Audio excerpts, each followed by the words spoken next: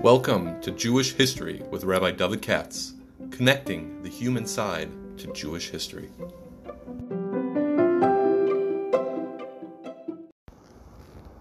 For sponsorship opportunities or to support this podcast, please visit our donate page at www.support.rabbidavidkatz.com.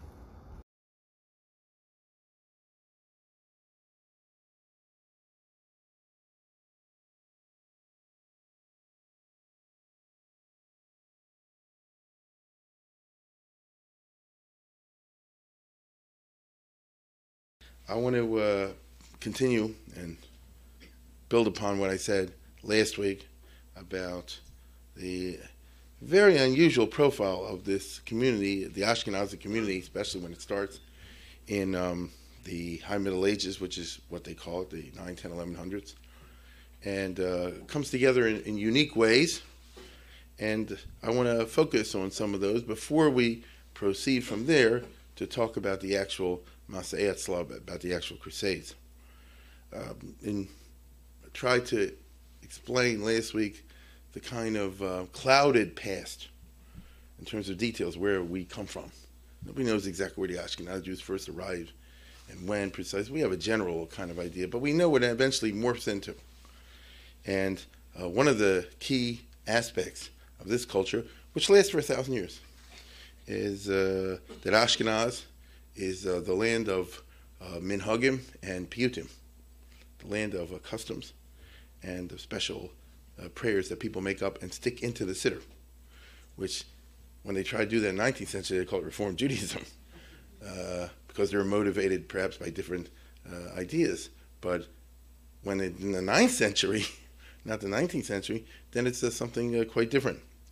I want you to understand that what we're talking about is, there are communities in France and Germany in which somebody will come up with a new poem and they'll stick it right in the middle of Shemona Esrei, right in the middle of the Krishma, right in the middle of the Birchas Krishma, which from a purely Talmudic sensibility breaks the rules. And in spite of what I just said, we're going to do it anyway. And the reason we want to do it anyway is because I want to get across over here, this is a community which is very pious, but they decide when to do the rules and when not to, because Gedolim understand that sort of thing. And who's the Gadol over here? My mother, my father, my brother, my grandparents. And if they did it, they knew what they're doing. And people live through times when this is happening. This phenomenon, for anyone who's at all familiar with, as I say, the normative halachic sensibilities, is really remarkable, and it bespeaks a rather extraordinary veneration of ancestors and of their own contemporary Gedol, big rabbis as they saw it, and paitanim, and poets. Many of the great poems are put together by the big rabbis, many put together by chazanim and others. And yet, the public says, this is really cool. This would be great in the middle of Ava Rabbah or something, or right in the middle of before the Shema, or right in the middle of Shemona Esrei, and we're going to do it. And not only that, but then it becomes hardened in cement. This is the way one does it, and anyone who leaves them out is actually the one who's doing something wrong. The best example of the kind of remarkable aspect of this is, when you take things to its extreme. If anybody ever looks in the Modim Balacha by Rav Zevin, I'm sure many are familiar with that classic work, and in his, and he knows everything, and in his essay on Purim, he has a number of essays on Purim, he talks about the old tradition of getting drunk, because that's what it is. It's an old tradition. Aside from the Talmudic side of the discussion, it's just something that went on for hundreds of years, long time, whether you like it or not. And it was certainly part and parcel of the culture of Jews long ago, 1,000 years ago, so much, and Ashkenaz as well as others, so much so that it enters into the siddur. And Rav Zevin, listen to this. You have over here a piyut, that's a religious poem inserted into the prayers, Shenichnas b'Machzer Vitri, which is in the Machzer Vitri, which is compiled by the son-in-law, the student of Rashi. So you're talking about long ago, a very old and authoritative Ashkenaz, And a lot of it has to do with zmiros and slichos and the type of things that you say over there. In other words, where he came from, very yekish. They really cared that you should add this extra little slicha or piyut or something in this occasion. And he interprets what they mean when the poetry is a little bit extensive. And here we have for Ma'ariv, B'toras Ma'ariv LaPurim. In other words, on Purim night, in Shul, when you're davening Ma'ariv, which is a halachic thing, and these are German and French Jews, and Rav Zev himself says this is remarkable. Here's how it goes. In other words, you basically go something like this. And then before you say Baruch Atah Hashem Ma'ari Ravim, then they all recite Leil Shekurim Hu Alayla. And tonight's not Leil Shemurim. I paid the Leil Shekurim Hu Alayla, Lishtos B'yayin Latov L'gilo, to drink and party with wine. Purim Al Shem Apor Nikar Begilo, Hama'ariv Aravim. Okay? Can you imagine it? Okay? Then when you get to the next one, Balayla Hazeh Yishkuru Kol Yitzurim, this right? And somebody obviously made this. If you're telling me that this was done for what they call in the yeshiva a shtick in a Purim play, or at a Purim Suda when someone's making a grauman up, I understand that. If you tell me they're doing this in the tefillah, and yeah, right?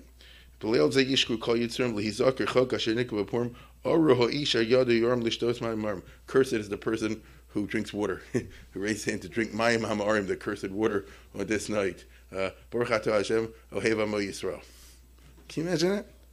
Or Purim yishtu yayin kol roehu achi lo yake ish Yisraehu. Right? Everybody should drink till they can't tell who the other one is.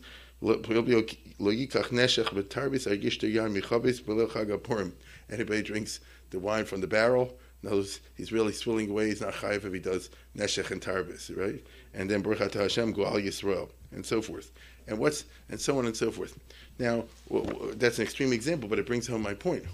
This is a time, I don't know how it got written, and I don't know how it got in there, but if I told you, that's what Rashi did in his thing, that's what we do. And the sort of counter-argument is this right, is it wrong? How do you balance this against normative, halachic practice, if we could use this? Right? It's a funny world. This is, that of course is true also, but we do what we do. And this unbelievable self-confidence in the rectitude of everything that they do is absolutely characteristic, as I said, of the land of minhagim and the land of piyutim, so much so that you end up with a world in which I will not go quite so far as to say the minhag is more important than the din, but I will.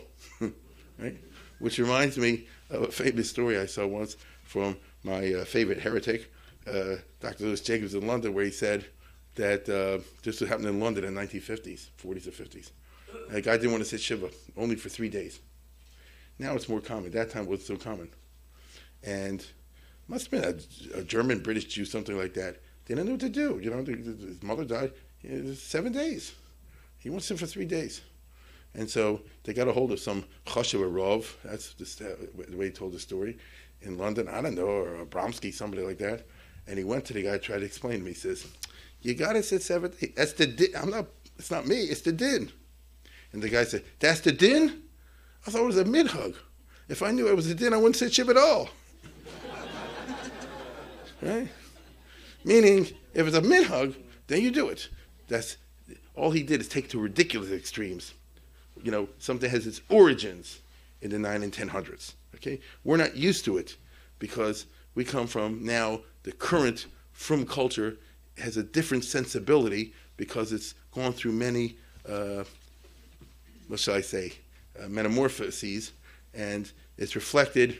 And the difference of what I'm talking about is reflected again in two famous stories that they say about the Shagas Aryeh, who was the most famous rabbi, certainly, or one of the most famous of the 18th century, and one of the big Litvish rabbim of all times. It's coming from a much more Talmudic and Lithuanian sensibility, and he very famously, in his career, you have to understand, he was looked upon as the man. The Vilna Gaon looked up to him and all that. And in the course of his career, he eventually became the rabbi in Metz, which is a very important community in Ashkenaz. At that time, like now, it became part of France, but it's German Jews, Ashkenazi Jews, old community. Next week, when we get to it, that's where the first violence in the Crusades happened. the Jews in Metz. And he comes there, as before Shavuos, very famous story, and it's a question about Akdamus. I think everybody here knows what I'm talking about. Akdamus, the famous poem that you recite in the morning of Shavuos. Many people, many people, if they go through the night, so maybe they're half asleep when they're saying it, and that's a compliment to them. But you all seriously know what I'm talking about. And the Akdamus is from the 1000s from Ashkenaz. The Akdamus was composed by a chazan who was a contemporary of Rashi. I might have lived in Mainz, actually. And it's an Aramaic. And it's a wonderful poem. That's what it is. It's a piyut about the glory of God in heaven. He describes in very anthropomorphic terms. And that's one big theme about there. And the other theme is, and once again, in the context of the incipient crusades and the atmosphere that pervades Ashkenaz during these years, the second half of the poem is all about how the nations of the world, the Christians, notice, the Gentiles, are trying to seduce the Jews and say, come on over to our side. And the Besulas Bas Yisrael, the Jewish people, so I guess, you got to be kidding. In other words, besides everything else, you're a loser. You get it? If you yadatu chakmin le beishtamodu, so if you only knew who my friend was, right?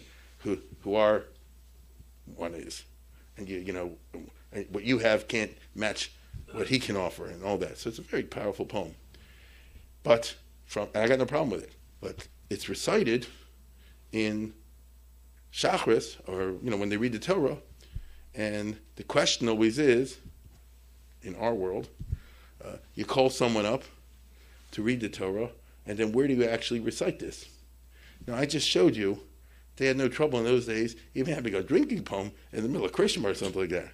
So the old minhag was to do it in the middle of Kriyas HaTorah, in the middle of laning. And so basically you call up a Kohen, and he says, Baruch Hashem Baruch, and all that, and then they start the laning.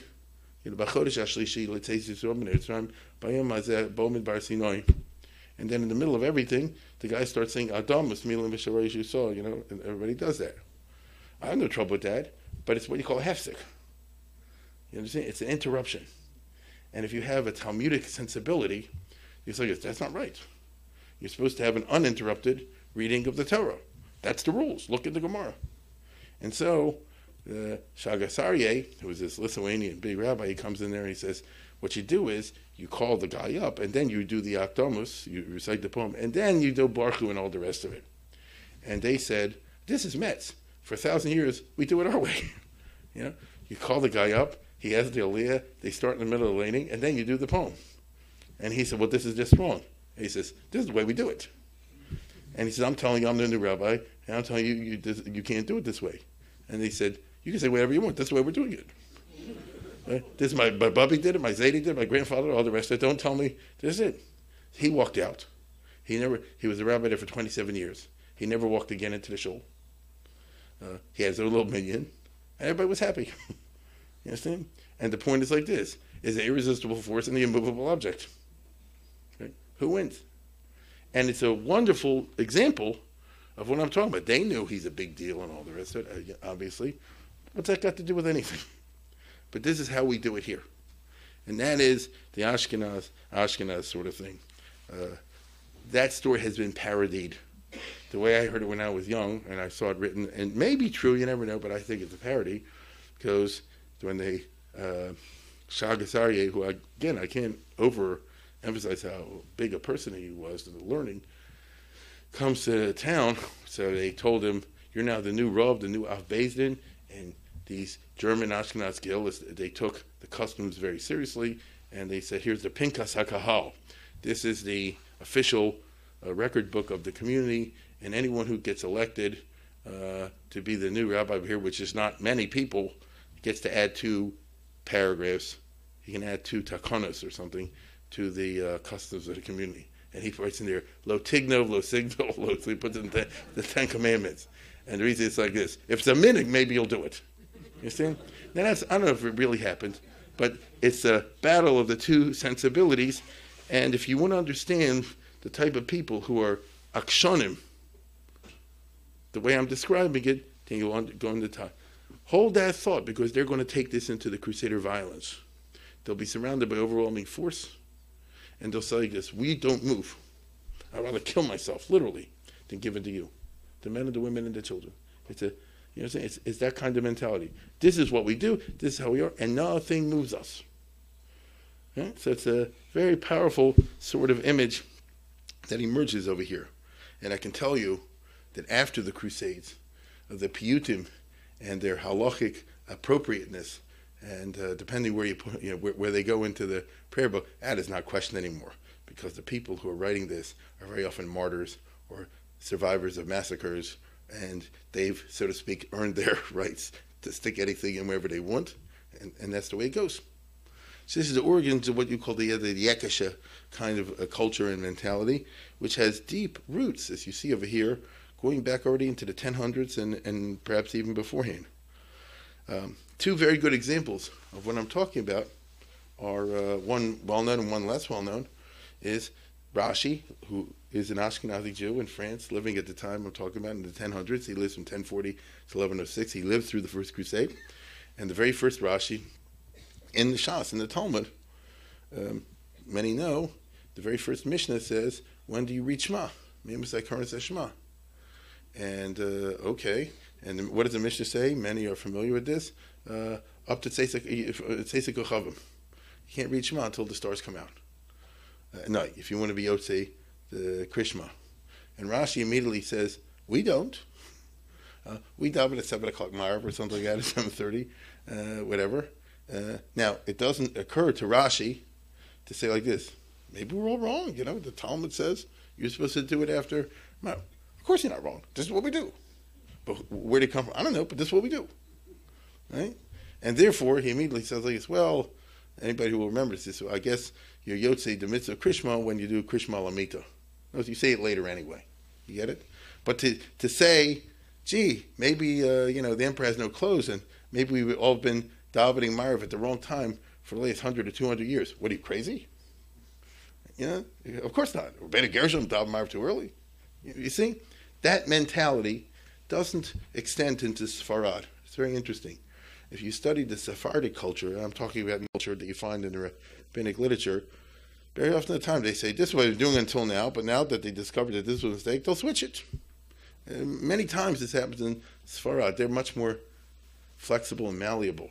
And the Ashkenaz, the reverse. Okay? Here I stand and here I stand. And another one I saw myself just the other day.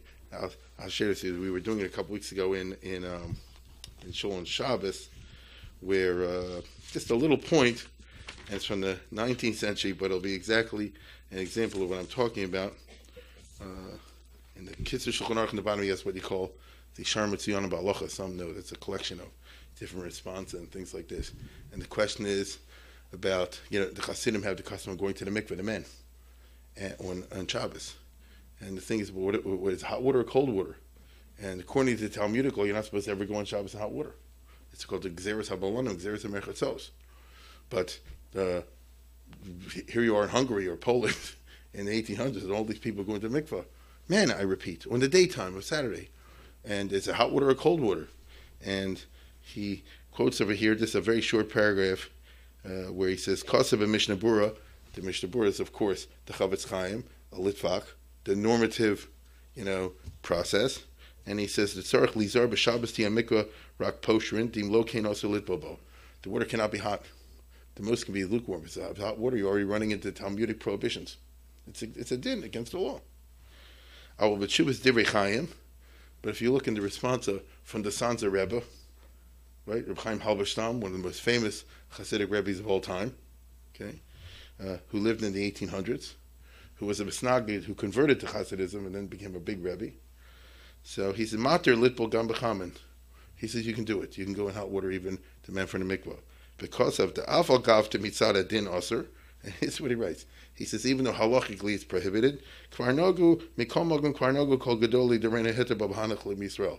But we do it, so it's okay. Okay? You imagine someone would do it in our community, so to speak. You understand? But he's saying like this, big Rebbes did it and other people like that. That's very Ashkenazic. You get it? if the Baal Shem Tov did, and this one did, I don't know why. They know what they're doing. Leave me alone. And that's, even though that's 19th century and it's Galitzia and all the rest of it, but it's really not. It's eingewurzelt. It really has its roots much deeper, as I say before, in this very interesting Ashkenazic mentality.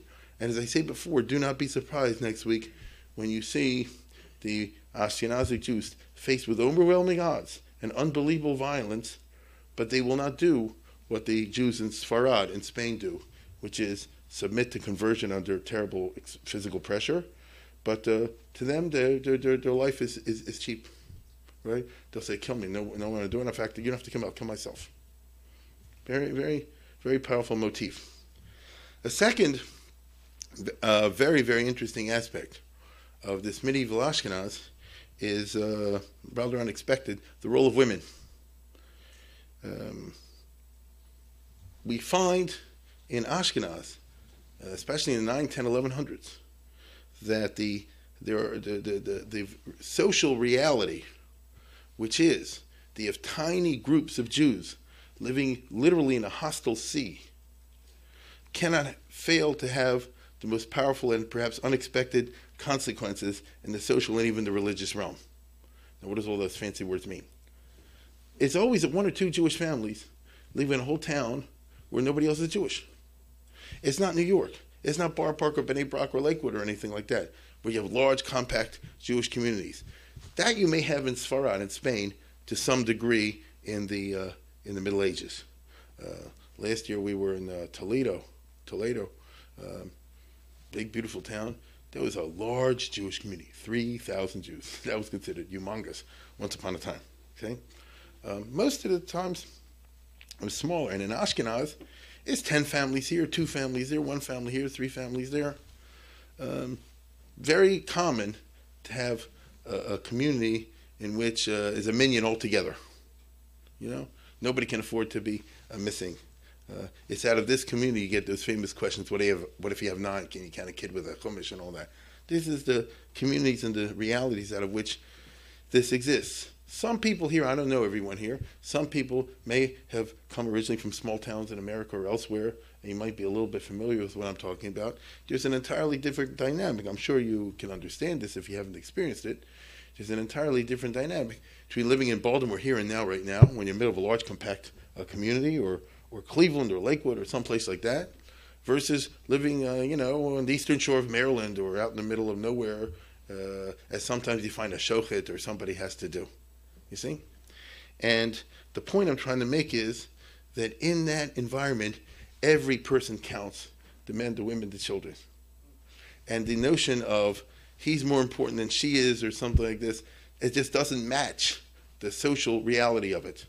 To keep the Jewish family going and staying Jewish, the man is choshev, the women is also very choshev, in fact, even more choshev than the man very often. And this cannot but be reflected in cultural changes in which they'll say, maybe the hierarchy in Judaism formally is that the man is first or this, that, and the other. But the reality isn't, without changing the rules, the reality is changed because of the social situation. And therefore, it expresses itself in unexpected ways, even in the religious realm. So that's one very, very important point to keep in mind. You understand? You can't say this is an all-male sort of thing. There's no such thing as an all-male community when there's 5 or 10 families or 20 families anywhere. You need everybody, okay? And everybody is the contribution that every single person in the community makes is very important. And very often there could be a woman or whatever that her contribution is more important than that of the other people. It just is. And so here I have an old culture, 3,000 and some years old, which is more heavily male oriented, and is challenged by the realities, the very interesting realities of the new environment in which they find themselves. That's one point. The second point is the perhaps unexpected consequences, social consequences of child marriages. In Ashkenaz, as elsewhere, the conditions in the Middle Ages were such, and the predisposition of Jewish culture was such, that they all go for child marriages. I'm sure everybody knows your own grandparents or great-grandparents or great-grandparents all got married when they were 10, 11, 12, 13, 14 years old, if you take the trouble to go back to Europe, wherever. This is the way it was once upon a time. And this has many reasons. The Talmud is sort of in favor of not child marriages, but young teens, for various reasons. The Tosafists, the people who live in France, in Ashkenaz during this time, some people who know how to learn may remember the beginning Tosas in the beginning of second parak of Kedushin, where it says you're not supposed to marry a katana, someone who's under 12 years old, but the Bali Tosa, but we do it now because if I have a daughter and I have a dowry and I have the money now, if I wait till she's 12, 13, 15 years old, the money might not be there and she won't be able to get married, because in those days without a dowry you're not going to get married. You understand? And so, right or wrong, this is what we do. Once again, it becomes the minhag, which breaks the din. Now, think about what I'm about to say. The typical life, I'm giving you social history now, the typical life pattern of a Jewish couple, a responsible Jewish couple, in the time of Rashi, let's say, or afterwards, and Christian middle class also, is the following.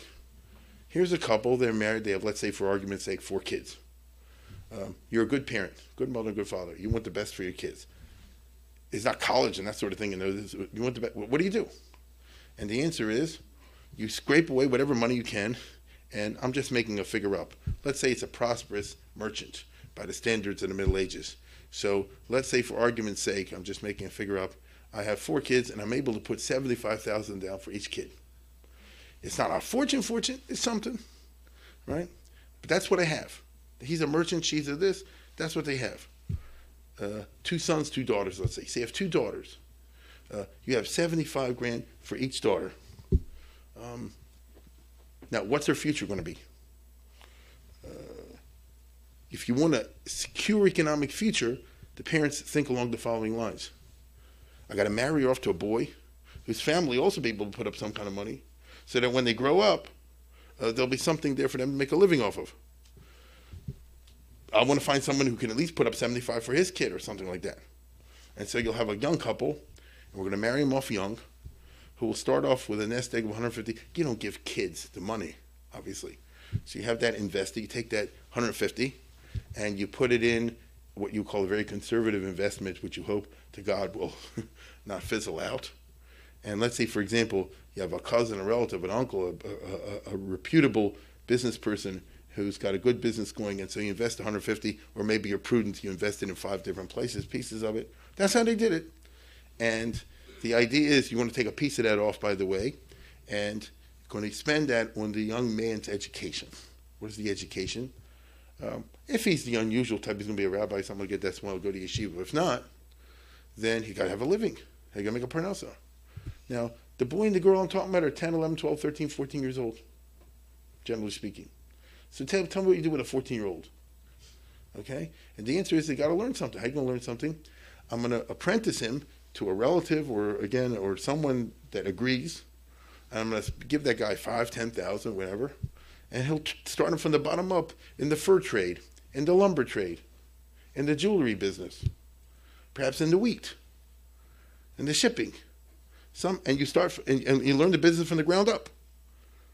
The expectation, of course, is written in beforehand in contracts, is once you learn this, you're not going to go into competition with me. So what are you going to do? You're going to move somewhere else. Then I'll have a network already. If I have 5 kids that I trained, and this one moves to Limoges, and this one moves to Lyon, and this one moves to Berlin, and this one, you already have that's how the Jews did it. And the result is that now this couple, when he's 18, 19, 20 years old, something like that, after he learned the business, and that's already becoming a man in those days, and she'll be a woman, so they'll have 150, okay, or take a little off, 120, 130, and with that, they'll start their business. They'll go into the jewelry business or the other business, and the cycle repeats itself. Because when they'll have children, then they'll have to do the exact same thing, won't they? What I just described you is how what you call Shani Yidden, middle-class Jews or whatever, did it for hundreds and hundreds of years over and over and over again. Because there was no choice. There was no unemployment insurance. There was no social security. There was no social safety net. There was no reliable banking system or anything like this. So what do you do? And I repeat, I'm talking about good parents. Now, everything is great, But you never know how life turns out. And so if you have 2 kids that get married when they're 12, who's to say that he's going to turn out to be the breadwinner? You understand? At 12 years old, you don't know. It might turn out by the time he's 15, 16, 17 years old, he's a real jerk. Right? Any money you give him, he'll blow it in 5 minutes. Maybe he's a nice guy, but he's a ganz lo yuslach when it comes to business. Right? I'm not talking somebody who's an abusive, this and that, and that. I'm talking about that all. Not, you know and I know. Not everybody is successful as a business person. Correct? You say like this, but his father was a businessman. When I did like this, you know and I know. That doesn't mean anything. How many people do we know that the father built a boat? When I grew up, I saw this right and left when I was growing up in Forest Park. The father came over from Europe. He couldn't read English. He built up a whole business. He sent his son to business school. The father died. He left it. A kid 6 months later was down the drain. Right? Very common. So my point is like this. So here you have the $120,000, $130,000. They're both 18, 19, or 20 years old. And it turns out like this. She's got it. He doesn't. Right? What are you going to do? Are you going to say like this is a male-dominated culture, and so the man will be the better? They can't afford to play games like that. You just can't afford it. You could, God forbid, lose your principal, and then you're doomed. Where are you going to get that from? You know what I'm saying? And so the result's going to be, however they, deck it out, however they decorate it, she's the breadwinner. Right? At the end of the day, whatever he does, but the bottom line, she's the breadwinner. We have in Ashkenaz it's very fascinating, many records of women who, by the time they grew up, they were running whole businesses. They were CEOs. They were miniature Gracia Mendes types, not like her, but miniature thing. We have the women who were running caravans and organizing extensive commercial trade and all the rest. Because she turned out she's got a head for it, and she got the knack for it. And so wait a second. But he said like this. But I sit at the head of the table, right? That's true. He said, because this is the 11th century, so there's not a women's liberation movement at that time. He'll sit at the head of the table, but where's the seat of the power? He's going to make the kiddush, right? But you understand what I'm saying, okay?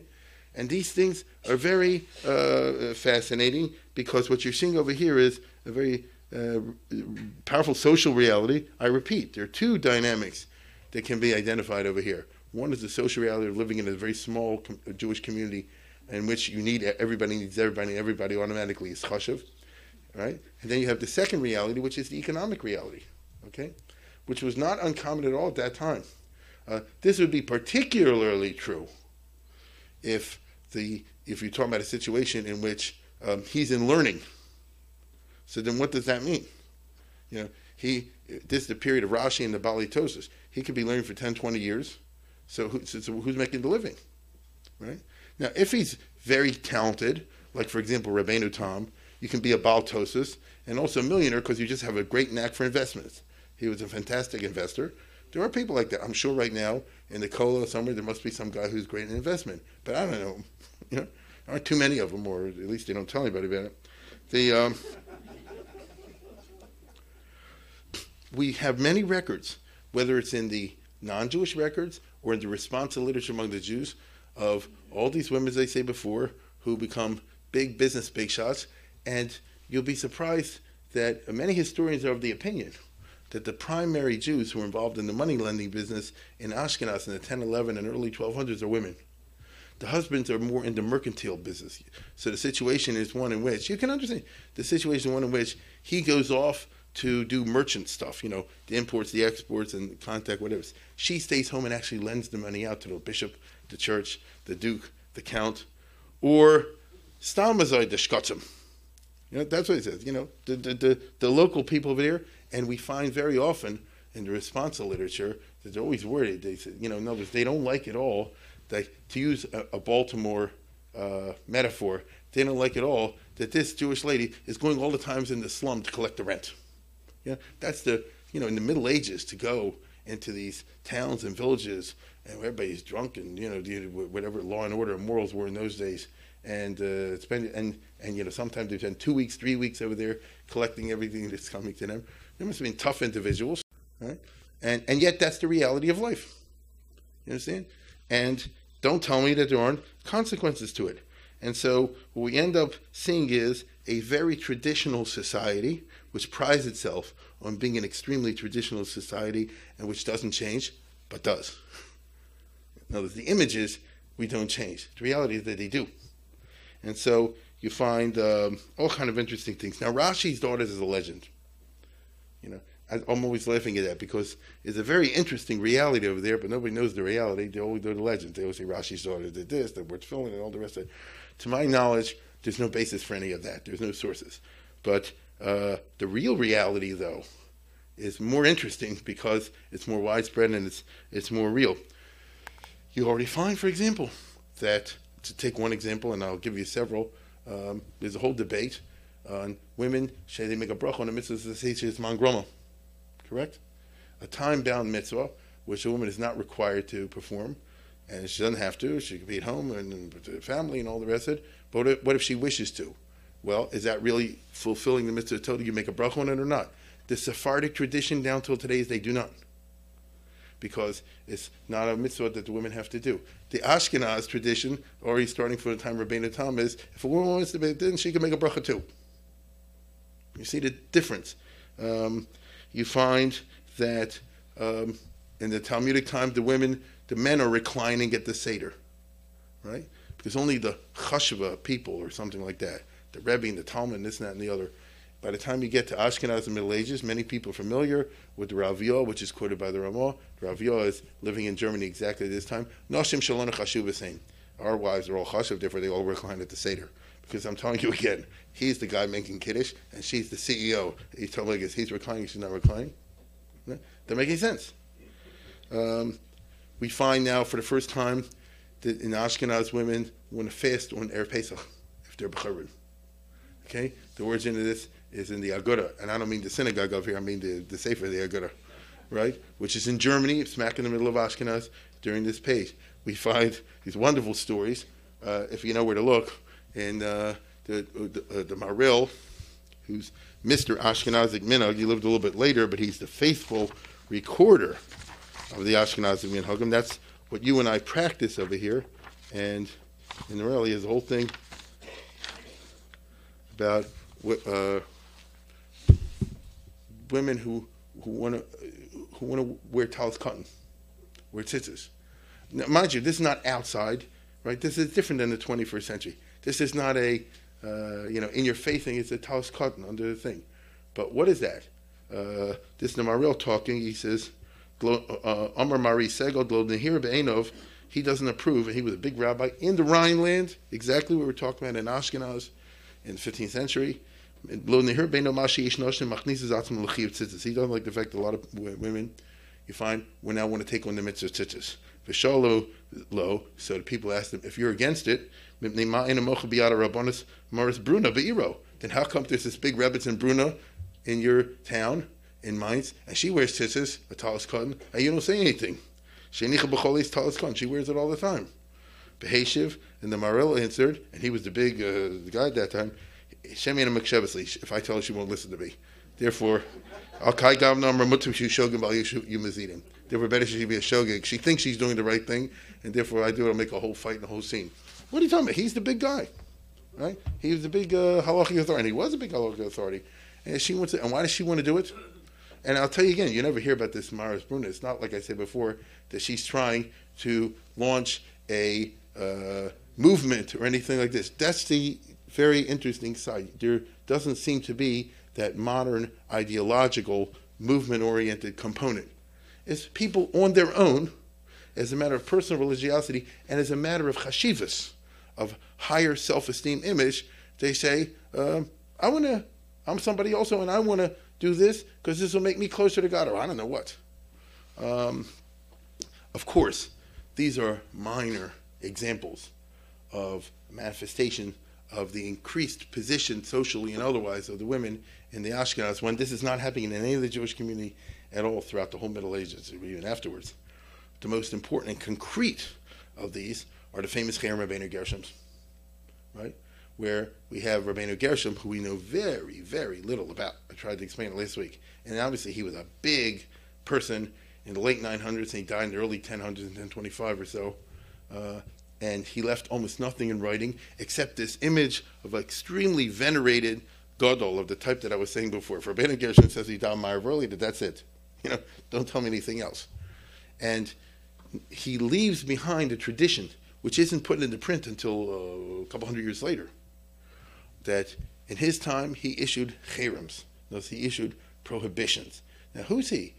I think I mentioned last week, in the Jewish law, no one has the right to issue rules that apply to everyone after the Talmud. There's no drabbanans nowadays. Even if all the rabbis got together today and said, this is, usher and this is mutter, it would not have the force of law. It would have the force, perhaps, at the most, of social pressure, which I'm not deprecating. It's social pressure, very powerful. But it doesn't have the force of law, and they would never claim it.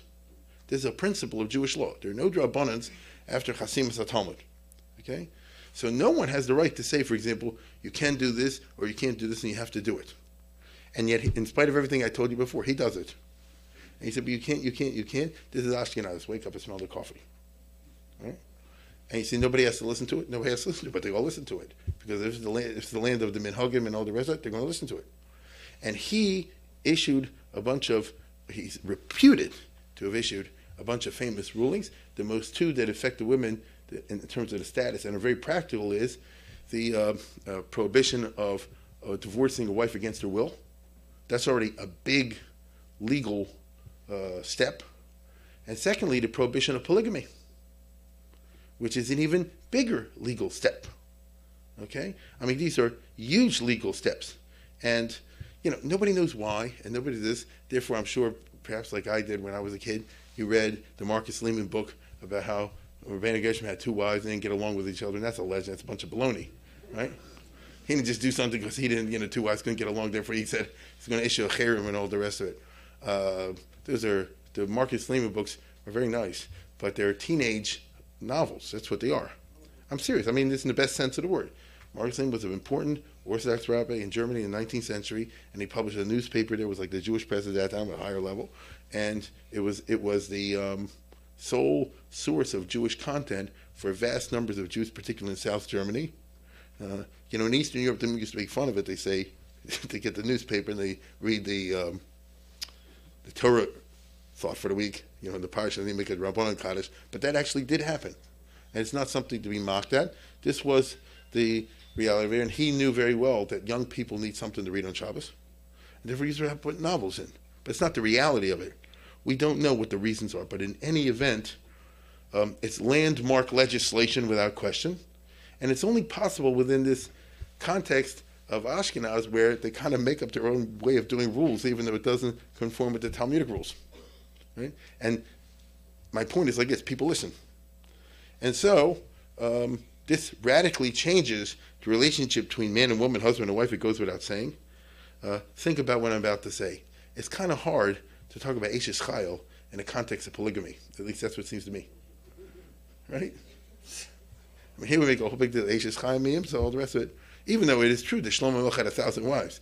I don't know, I haven't figured that one out yet. But for you and I, right, it's hard to talk about Eishes Chayil, and we'll see it in a few minutes, iconographic, Ashkenazic representations of the Eishes Chayil. You don't find this, it's to my knowledge, coming out of the Sephardic and the Arabic Jewish context, because who's the Eishes Chayil? Right? Maybe it's the Neshei Chayil or something like that. But when all said and done, it's a legislation or whatever you want to call it with very remarkable kinds of long-term consequences. Okay, and so even though, as I say before, there's not exactly a movement or anything like this that we can identify, but I know what I see. And I know it's all happening in the 10, 1100s, 1200s in Ashkenaz, and I know it's not happening anywhere else, and I'm not stupid. Okay? And neither should you be. And really, when you contrast this with the contemporary Jewish communities in Sfarad and Spain, which are perhaps more highly educated in secular studies, and yet the position of the woman is extremely much more inferior over there, for a variety of reasons, as I'll explain in a moment. And if you do in the Arab countries, I mean, forget it. No, there's North Africa, the Middle East, and all the rest of it. It's just, what can I tell you? The Ashkenaz marks itself off early on in its career as a kind of different sort of Jewish community, particularly in its organized set of relationship between the husband and the wife and the genders and all the rest of it. It's really kind of interesting. Now, by the way, Rabbeinu Gershom he's reported to have issued many takanas. The Chemra, again, that's only two. Many of you have heard, for example, that he's reputed to have made the prohibition not allowed to read someone's mail. Okay? Which speaks pretty bad about Ashkenaz Jews at that time. If they had to make a rule, you can't read someone else's mail. It's like the what do you call it? The what am I thinking of? In the small towns, the lady with the runs the telephones, listening to everybody's conversation, all the yentas. But nevertheless, he makes such a tahana. He also, for example, has all kind of rules about you're not allowed to remind, you're not allowed to tell somebody who wasn't from you used to not to be from. Now, that has a specific context in the time of Rabbeinu Gershom, and that is because he lived in Mainz, on the Rhineland, in the second half of the 900s and the early 1000s. As far as we know, it's hard to get the exact records on this. There weren't any persecutions of the Jews at that time, but with one big exception. In the year 1012, in Mainz, some Jew shot his mouth off and had a debate with a priest, and he did too good of a job on it, and he persuaded the priest. The priest then converted to Judaism, right? And then all hell broke loose, because the priest had no discretion. After all, why should he? He wasn't Jewish until now. Therefore, he wanted to flaunt it to everybody else. This really ticked off the authorities. Next thing you know, the Jews are expelled from Mainz. There was violence connected with it. We don't know all the details, but we're told in many sources that Rabbeinu Gershom's own son was seized by them and became a Christian. Yeah, that's right. And we're told, and again, it's hard, I want to emphasize for the 15th time, it's hard to get the accuracy of these things because they're all based on one line here or half a line there. We're also told that he sat Shiva for the son, which is the origin of the practice that you've heard of, that if someone's kids convert or marry out, the parents said Shiva. It's not in the Talmud or anything. They say that's what Rabbeinu Gershom did. But again, there are other versions of that line for specialists who want to go into that sort of question. So it's a very interesting period over here, and therefore it's not surprising that someone like a father or someone like that, if a kid came back or someone else came back to Judaism after having converted out, you're not allowed to insult them and say, Zechor Ma'asecha Rishonim. Remember what you were yesterday. You understand? Now that means if he had to legislate against it, what does that tell you? Everybody was throwing it in the face. If he had to legislate against it, every time the guy walked in the shul, the man feel like dirt. You see? This is a very important precedent because Rashi will, in the aftermath of the First Crusade, in the late 1000s, 1098, 1099, and thereabouts, reissue the same ruling. There will be many Jews, as we'll see, who for one reason or another do not become martyrs, do succumb, will convert. And then when the violence subsides and the coast is clear, as I'll try to explain, they were permitted to come back to Judaism. And all hell breaks loose. Because you want to come back into shul? You're the only two guys that survived the town. And you now are going to take over the Jewish property of the community? You traitors and all the rest of it. You can understand that. My husband was killed because he got Kiddush Hashem. My wife did this and that and the other, and you want to do it? And Rashi will once again say, but Rabbeinu Gershom said that you can't tell a person like this, anybody who wants to come back sincerely has to be taken back on there. But I'll tell you again, anytime you have to legislate something like that, it's a lot of tension, right? I mean, I don't care what he says. It's a lot of tension. I want to have some fun for a minute, and that is, and thanks to Howard, I can do this. I saw the other day in a very fine book from Professor Grossman, medieval art, reproductions from old Machzor, from the time of Rashi to Tosfos, and a little bit after the old Ashkenaz. And you can't, I'm going to show it to you, but before I say, I want to preface it with something. You never know how totally accurate these things are because you don't know who the artist is. We're talking about illuminated manuscripts. And yet, it's fascinating in terms of the relationship, men and women, in Ashkenaz, as opposed to elsewhere, because you don't find these reproductions only in Ashkenaz and in Italy. Okay, we don't have any, to the best of my knowledge, from Egypt and from, I don't know, North Africa and Iraq and places like that. But you get them out of Ashkenaz, you get them out of Italy, and that's most likely Ashkenazic Jews that moved to Italy. Okay, so for example, take a look at this. Here, I don't know if you can see it. I'll try my best. This is from a Haggadah, from the Middle Ages, and what you see over here, I guess it's not easy to tell, is a whole bunch of people at a Seder. Here's a man, there's two women. Yeah, that's good. Here's a man, there's two women. Here's a man learning with a woman at the Seder. In other words, everybody's got a Haggadah, and they're all sitting the same way, and they're arguing. And here's a bunch of men, a bunch of women at the Seder table, all in the same family, and they're arguing over the Haggadah. You understand? In other words, it's not that the women are in the kitchen or something like this, as it would have been perhaps at the Rambam Seder or something like that, right? Because he's Spanish and he's Arabic. But instead, and this is a Haggadah. If you look closely, you look close enough, you'll see every second, third person is a woman, and every woman has a book, and she's arguing with the man. So in other words, they're arguing over the four sons. They're arguing over the meaning of the Manishtana and all that sort of thing. Let's go to the next one. Here again, here's a representation from Pirkei Avos, probably from a Siddur, is all I can tell, from Ashkenaz. Obviously, this guy had no trouble making pictures of people. So there's Moses getting the Torah on Mount Sinai, the two tablets. You can see that, right? And here's the Jewish people standing at the bottom. It's mixed seating. If you look closely, it's men and women sitting at the bottom. That's an Ashkenazic reproduction. It wouldn't even today be an Ashkenazic reproduction. And now you won't find this in the Hamodia or the Yeteg, or they won't show anything. But you have it in something coming from the 11 and 1200s. Let's go to the next one. This is Miriam dancing at the well. There's a tambourine and the others. You know what they split as Oz Yashir, Miriam Hanaviyah, and I can't. They have Miriam as a maiden over here, because you'll see later on all the Jewish women in all the other pictures the hair is covered, but here not. And once again, you see the representation of the women iconically. These are icons. This is really the art represented in a very positive fashion. There's that picture of Moshe. Let's go to the next one. Once again, you have Ozbrov Nisim Hiflesa. This is the poem you say at the end of the Seder, Hallel Nirtzah. Right? Correct? And when you get to the end. And here again, if you look closely, here's the Seder, and here's the men and the women. So first of all, it's mixed seating. It's not like the Ger Hasidim. And second of all, you see, look at this. Here's two people, probably a husband and wife. She has her head covered, of course.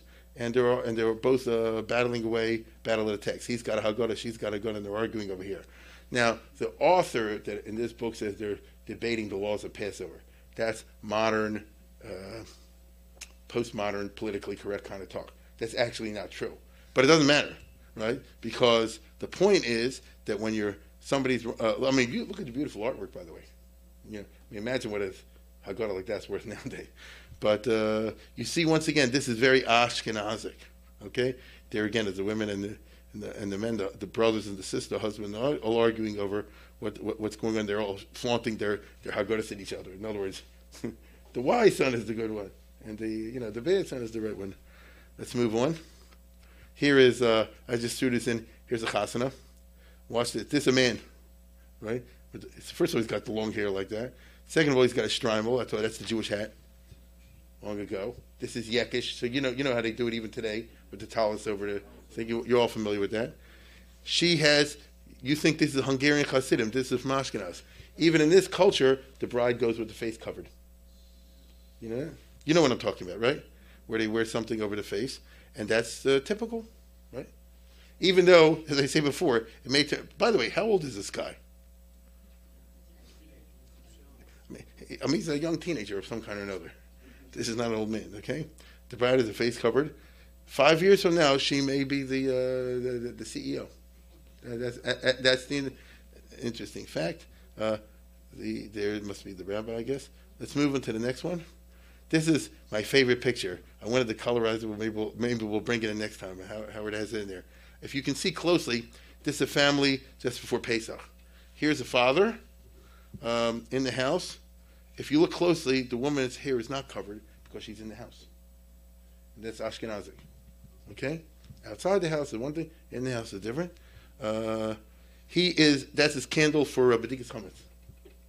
You see that? There's the little kid helping him with holding the what am I talking about? To put the hummus in the tray, the dish, right? This is in time of a little bit after Rashi. So here's the father with the candle and all the rest of it. He's a French Jew, so you don't see a yarmulke. The mother is washing the ceiling. It didn't start today, right? This is Pesach. You know the old story. Get out of my house because I don't want to hear what the Shulchan Aruch will make the house treif. Correct? She's washing the ceiling because you take these things seriously. The daughter is Cinderella. She's washing the floor. Okay? Right? And there's your domestic scene before over here. What I'm trying to show you is if you know how to find the artwork and if you know how to read them and you know a little bit about the historical context of them, they tell you a lot. Okay? Now, one cautionary note before we depart. This is, I think that's it's one more. Oh yeah, this is again. This is really Ashkenazi. This is the Eishes Chayil. She's sitting on the throne, and as the pasuk says, the father and the sons all praise her. Okay, and there she is, of course, with her. What do you call it? It's not a tickle or whatever. And so, in other words, she is the mother. You're not going to have this picture in Sfarad, right? Or at least you'll have to have a row of seats, okay? Because there's not one wife. You understand? So no, I'm serious. So even the artistic renditions of this are reflective of the social reality, which is just fascinating when you think that we're talking not only pre-modern, we're talking 1,000 years ago. Okay, when the mores are being formed in all kind of interesting ways, this is the community that's going to be hit with a ton of bricks when the Crusades start. Okay. Let me move on a little bit over here. Let me say one very important point about the contrast between Ashkenaz and Sfarad, and that is the Ashkenazi Jews were really culturally insular, and the Jews in Spain were less so. Just to juxtapose the position of Rashi on the one hand and Rambam is to make the case. The Rambam, of course, as we all know, was a total gadol in Torah. He wrote the Mishnah, you don't need me to tell you that. But at the same time, as everybody knows, was an accomplished physician and a philosopher and all the rest of that. Rashi, by contrast, and again, I'm using these as typical examples of their culture, was the opposite of what I just said. Rashi was a rabbi, period. He learned Shas, he learned Chumash, and things like this from Greek and things like that. He number one, he didn't know, and as far as we can know, he didn't want to know. Okay? He didn't bother anybody. He did his thing. And there you have it. Now, because the Aristotelian philosophical tradition was so strong in Spain, and for that matter in Italy as well, the results are the opposite of what you think.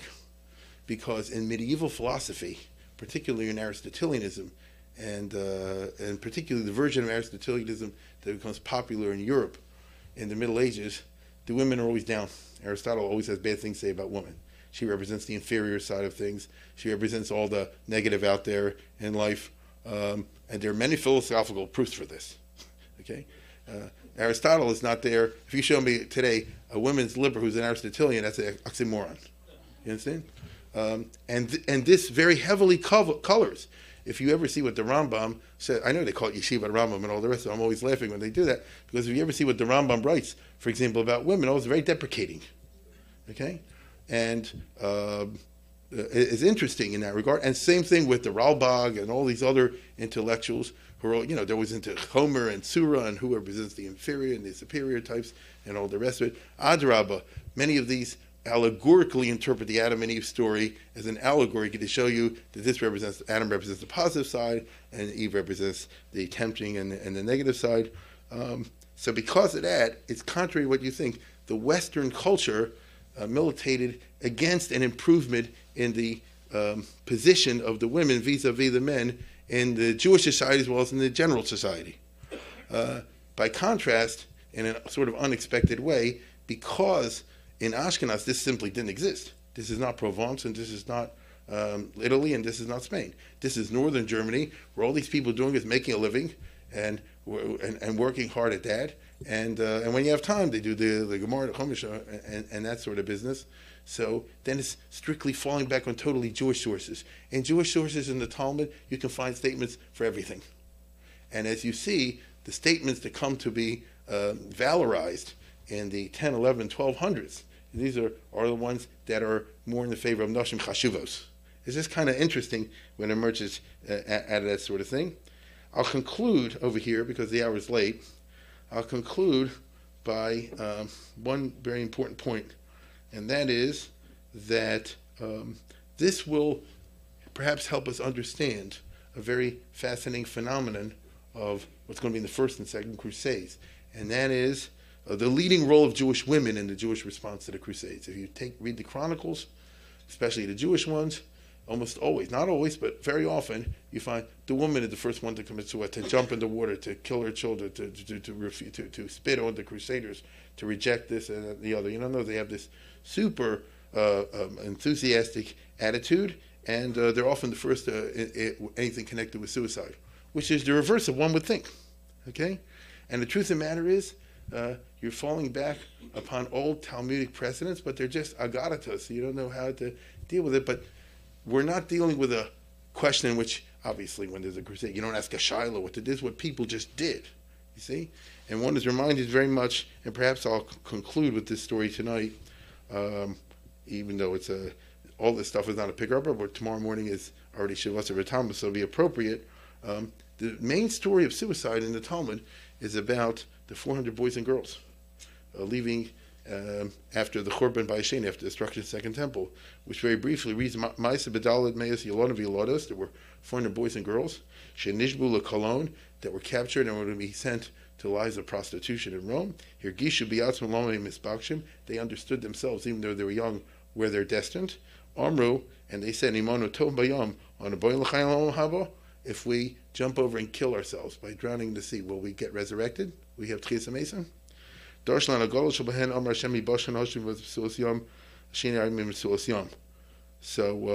the point is that one of them said, I can tell from a verse in the Bible that the answer is yes, that if they do it for this reason, for a noble cause, to save themselves from lives of shame, then they will get Tchias HaMesim. Listen closely. So all the girls jumped in. Don't say the boys did. So all the women jumped in. Then the boys said, there's a Kal V'chomer. If they did it, then we should too, and then they jump in. So the story itself, which is in the Talmud, written long before the period of the Crusades, is the one in which, very interesting, if you pay attention to the details, the girls are the ones, why the girls are the ones who jump in? Understand? And once again, you see, long preceding the Ashkenaz even, but intensified by everything I hope that I tried to delineate tonight, the very important role of the women in the communities, and the super willingness to lead the charge on Kiddush Hashem, even though if one wants to look at this calmly and dispassionately and discuss the question of whether or not halachically this is the right thing to do or the wrong thing to do, there's a whole long discussion of that, but that is not what happened in 1096. You understand? The long and involved discussions and all the rest of it is not the way it goes. Instead, it goes the way it goes, and then that becomes the precedent, and then that becomes part of the minhag. Good night.